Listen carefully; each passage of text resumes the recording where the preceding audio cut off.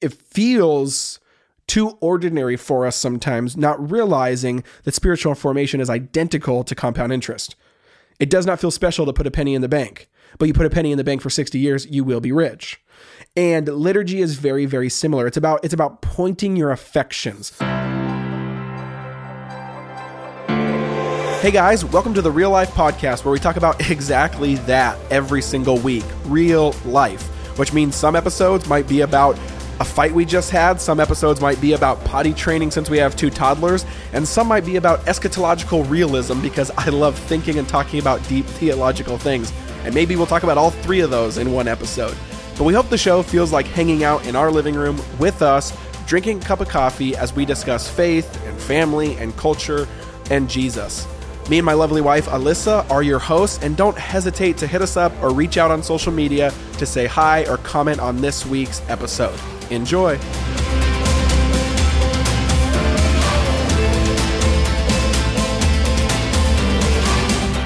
Hey guys, Jeff here. This is going to be a fun little unique episode, just me again for tonight as I record this episode. And this episode is coming out on a Saturday or Sunday, depending on what time zone you're in and receiving it. And that's really rare too, because we release every single week on Thursday. Now, if you've noticed, we haven't released a new episode in the last couple of weeks. We just wanted to take a break and doing some things. And if you follow me enough to know, I'm in book writing mode, which, man, every 2 years, I basically write a book for about 3 or 4 months, and it just dominates me for those 3 to 4 months.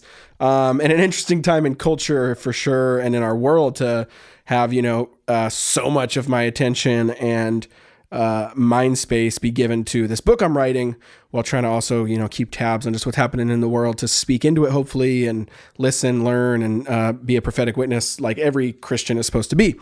All that to say, we're back. We'll be back next week. But even then, but with coming back, I wanted to do a little bit more series, like a whole month of like a series. And so this is not this episode, but let me explain. So starting in July's episodes, or in a couple days when you listen to this, so it'll be like June 30th or July something. I thought it'd be fun to concentrate on just one book and to just kind of almost do like a little podcast book club with Alyssa.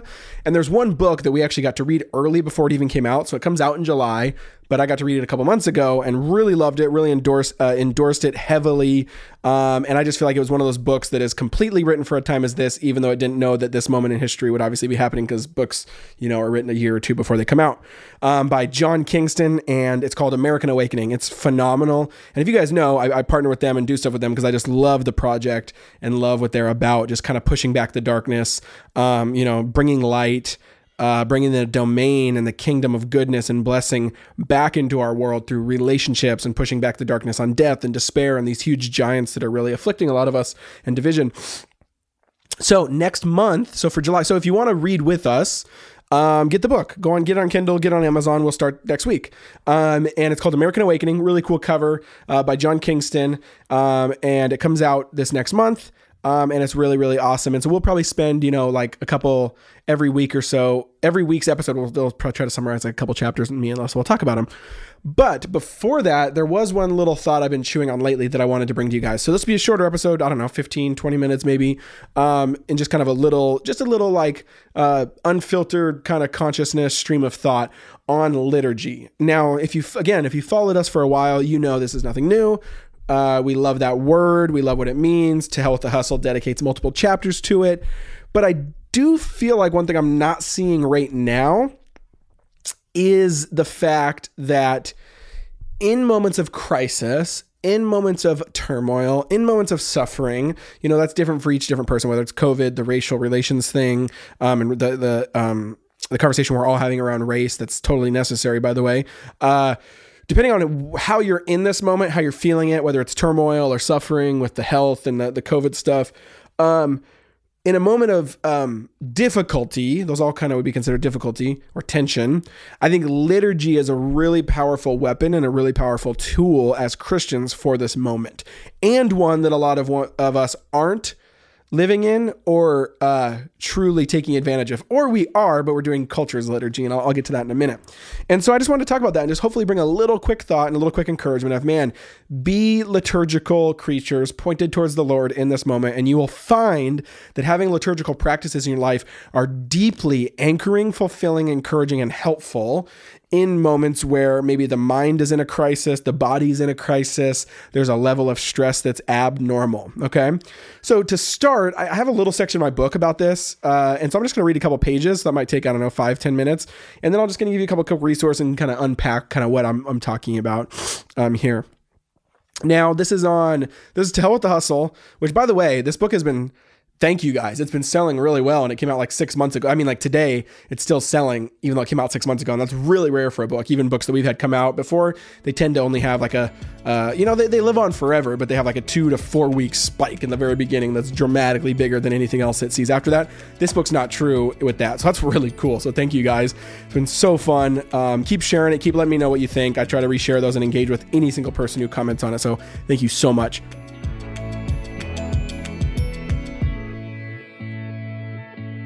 Hey guys, want to take a break, tell you about one of the big sponsors, and that is Zola. You guys know we love Zola, and they love you guys because there's so many of you listeners are getting married, getting engaged, and on that journey, and Zola wants to help. I think they've actually helped over 1 million people total plan their wedding. Now, if you don't know, Zola does exactly that. They help you plan your wedding with resources and tools all in one place, and it's really awesome. From wedding websites where you can have hundreds of gorgeous designs with every different style you can pick, and you can create site in minutes, and then also add custom URL and password protection, to registry that's easy to use and flexible so guests can get your gifts that you actually want and make it really, really easy in regards to giving you gifts, experiences, funds. Plus, they even give you a 20% off post-wedding, which is really, really cool, and awesome other benefits. Not to even mention the invites and like wedding paper. They handle the design and logistics as well, which is really, really cool. So again, they make your wedding planning easier, less stressful with wedding websites, registry, and invites, and they'll help you even collect your addresses and track online RSVPs with their free guest list manager, which is really cool, and they'll address in your envelopes for free. So go to Zola.com, ZOLA.com/Jeff and Alyssa today. Use the promo code SAVE50 to get 50% off your Save the Dates, and you can also get a free personalized paper sample before you purchase, or you can click the link in the show notes. Again, Zola.com/Jeff and Alyssa, ZOLA.com. Okay, this is in chapter 2, I believe, and it's called We're Being Formed Whether We Like It or Not. And I'm just going to read a couple pages. It says, but the idea isn't to do things that take repetition. It's to make sure your heart is right if you do. Now, again, this is talking about liturgy. Now, I did forget to define terms. Liturgy is kind of any repeatable, actionable, kind of micro-sized sayings, prayers, blessings, or behaviors that you do in a particular way, like daily or ritualistically or rhythmically, that form you. So the common religious liturgies are, some type of repeatable saying or repeatable prayer. But I also kind of spin that phrase and spin that term to mean even things, like our behaviors and pulling out our phones and stuff like that in the bad way. Because here's the truth. We're all liturgical. We all do repeatable, ritualistic behaviors and sayings. And here's the truth of this chapter. Some of them point us toward Jesus, and some of us don't, meaning we're all being formed either to an image we don't want to be or an image we are created to be. And that's the big question. Now here it goes. I once heard someone say that rules before love equals legalism, and love before rules equals gospel formation. How much power, vitality, depth, and richness have we evangelicals left on the table of church history or tradition simply because we thought it looked and smelled too legalistic? We can all be ritualistic whether we like to admit it or not. See, we read the New Testament and we think, I can't believe people had to dress a certain way back then because of certain customs and codes or liturgies. Yet today we might think a church is out of touch or not relevant if the modern worship pastor isn't wearing skinny jeans and the pastor isn't preaching from an iPad. Philosopher James K. A. Smith makes the beautiful observation that the first and last words Jesus speaks in the Gospel of John are often overlooked, even though they're very much of the heart of how we change. Jesus asks at the beginning and the end, do you love me? We are not who we are because we thought our way there, and we are who we are because we loved something and we chased it and we did it in small, ritualistic ways and continued to do so. Or as Smith puts it, he calls these love-shaping practices. That's another way to think of liturgy. All our liturgies are pointing us somewhere. The practices we do shape and cultivate our loves are shaping us. And if that's true, liturgy isn't something you do. It's better defined as something that's being done to you. We are a culture that leans heavily towards the intellectual, so we are determined to point out harmful ideas, or at least ones we disagree with. But because we don't understand that most ideas don't enter our lives through thinking them, but rather practicing them unwittingly, then those ideas are able to sneak into our culture in a Navy SEAL Team 6 sort of way, changing us and shaping us and forming us before we even realize they're there. And frankly, the people who seem to best understand that we are creatures of love and desire, not thoughts, are the current giant tech companies of the world. Think about how Apple exists with a temple-like space in their retail stores where you go to sacrifice enormously large portions of your money to obtain that which you are looking for: connection, meaning, and depth. People stand in line all night, some even camping on the sidewalk for the latest device that offers those implicitly understood benefits. I think it's even fair to say that Apple is a religion with Steve Jobs as the high priest, who's become venerated now that he has passed away. And so we take this phone and we crouch over it and we bend over, usually with heads bowed, laser focused on something, blocking out all around us, and we are silent and solemn, tending not to speak. And then we perform a certain behavior over and over and over and over again. Sound familiar? We swipe, swipe, swipe, pull down, refresh, swipe, swipe, swipe, flick, click, flick, pull down, refresh. You go to the Middle East and it's not uncommon to hear a bell ring throughout the day, which means it's time to pray and worship. But yet in the West, we aren't much different. We hear a ping instead, and most of us implicitly believe and know it's time to pray and worship by taking out our phone. People hear the bell and get out their mats, and we hear the bell and we pull out our phones.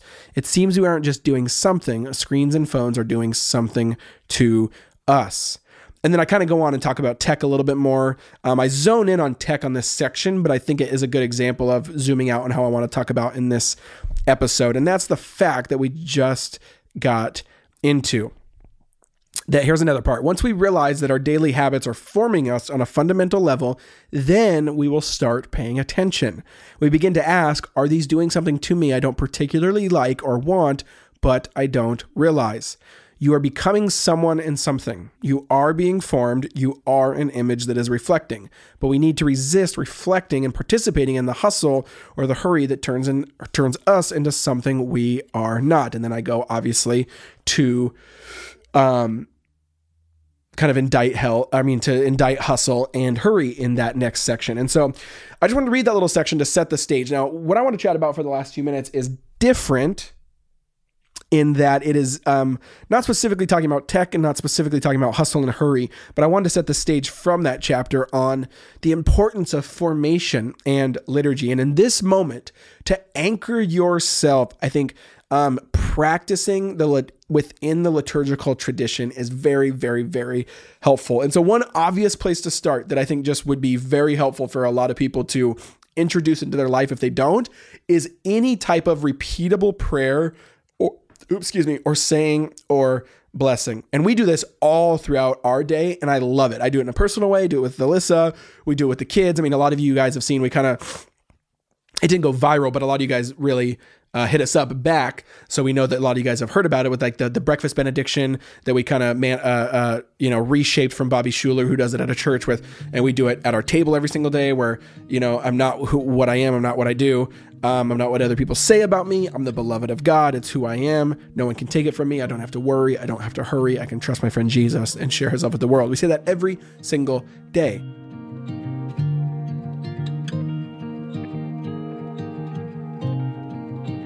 Hey guys, I want to tell you about another sponsor, and that is Laurel Springs. We love Laurel Springs, new sponsor on the show, but they're really, really awesome. If you don't know, Laurel Springs School is a fully accredited private online school for students in kindergarten all the way through 12th grade. They offer challenging academic programs that honor each child's individual learning style and educational needs.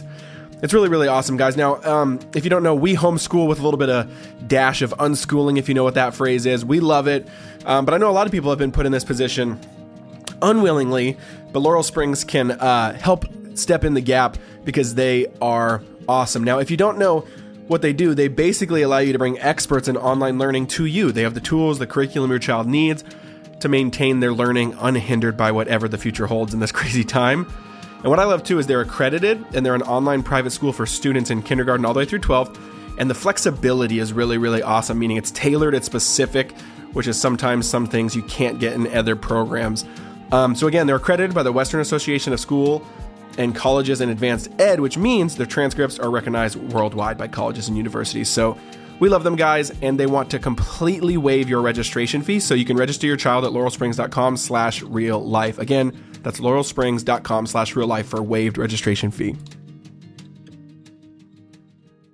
Now, you better believe saying that every single day in the moment is not life-changing, but doing it every single day is life-changing. Does that make sense? And I think that's where we sometimes don't like liturgy, is it feels too ordinary for us sometimes, not realizing that spiritual formation is identical to compound interest.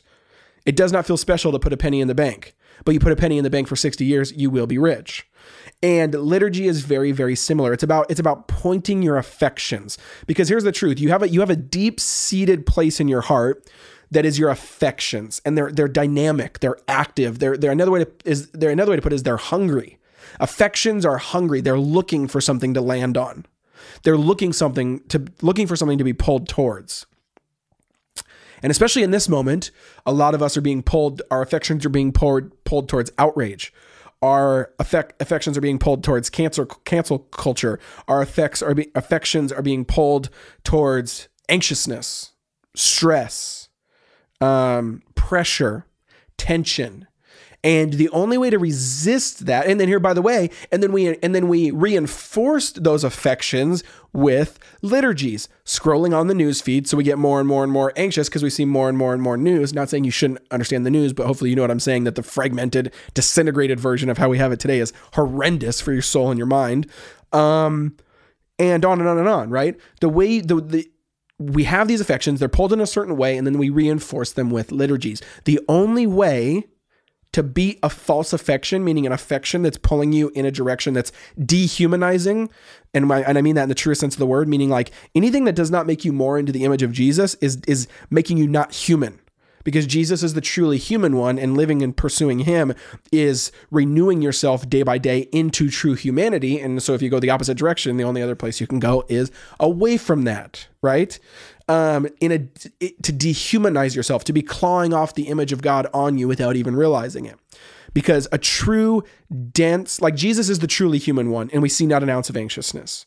We see not an ounce of tension or pressure in the sense of like the bad way of that, right? Overwhelmed by it. We don't see any outrage in Jesus in the way we see it today. Of course, he was angry, right? But those are, we're getting into kind of semantics here, but we don't see, right, these things because Jesus' affections were turned towards God. Now, there's two obvious, like I don't even know how to, I'm just going to give a couple practicals. So, there's that one I just said, the breakfast benediction we do. But I think instituting small, really repeatable prayers in your day can be a real big blessing. And so there's two obvious examples in the scripture, because scripture is a great place to start for extracting really beautiful, dense meaning that you kind of can anchor yourself towards. And I'll give you an example too of, again, why it's important. The first one's the Shema prayer in Deuteronomy 6 that, has been just a lifeline to the Jewish community for thousands of years, and a prayer, by the way, that Jesus himself probably would have prayed 3 times a day, ritualistically and liturgically. And that's the Hear, O Israel, the Lord our God is one. And then it's basically the greatest commandment when Jesus gets, you'll love the Lord your God with all your heart, soul, mind, and strength. It's a really beautiful one, right? And that was kind of a liturgy of monotheism. It was kind of this act of resistance in the first century where a lot of the Jewish neighbors, a lot of Israel's neighbors were polytheistic. And so this was kind of this is our God is one, and he is over everything, and he demands our affection in all areas, mind, heart, soul, and strength. And repeating that has a particular effect on you in a beautiful way. And then I think Jesus introduces us to another really good liturgy in the Lord's Prayer. I used to growing up, I used to think that was just some religious kind of saying, but if you step into it, into how it's meant to be, it's really beautiful. Don't take it for granted that the disciples asked Jesus how to pray and he gives them a template. Like he doesn't say like, oh, because this, I feel like the evangelical Jesus would have said, oh, don't ever say anything that's repeating. Oh, just pray from your heart. Oh, just tell us how you feel, which is true. You don't talk to the Lord in conversation, obviously. But man, he gives us a template, right? And he tells us, pray like this: Our Father who's in heaven, hallowed be thy name.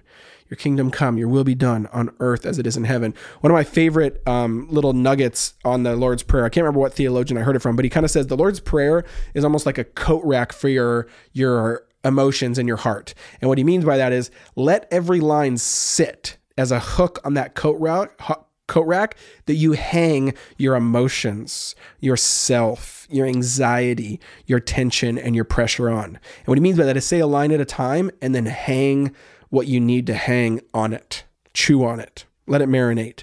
Our Father in heaven.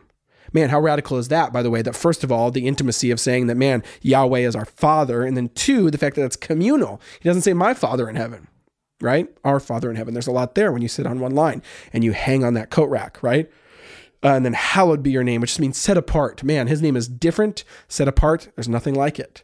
And then your kingdom come, your will be done on earth as it is in heaven. That's the prayer we need right now. In the race conversation, that's the prayer we need in the health conversation. That's the prayer we need in the division conversation. Man, his will be done on earth as it is in heaven, like it is happening right now in his throne room. We want that to be true down here in our city and in our neighborhood, and we will pray that forward. And so stuff like that is really, really, really important. So I wanted to keep this episode short and just kind of shoot off a little shotgun blast, not get into a ton of details, but hopefully just encourage you, man, that liturgy is the space to start resisting these moments. This is how you resist the pressure and power of the news feed, of the phone, of the news, of the anxiety, and of the stress, is having alternative liturgies. And we have plenty at our disposal in church tradition, in our own scriptures, and in really great resources. I think my video might have corrupted, and so I don't know if I'm going to upload the video on this one, but so it might be audio only, but I'm holding up a couple books right now. The Book of Common Prayer is a really good one. Common Prayer, which is a bigger book called A Liturgy for Ordinary Radicals. We have another book called, I think, Every Moment Holy. There's a couple of them that you just open them up and there's tons of prayers that we just take to the kids. We bring to our table. We look up for certain topics, and it's really, really a blessing. So I hope that's an encouragement. We love you guys. We appreciate you guys. And I can't wait for the little book club this next week.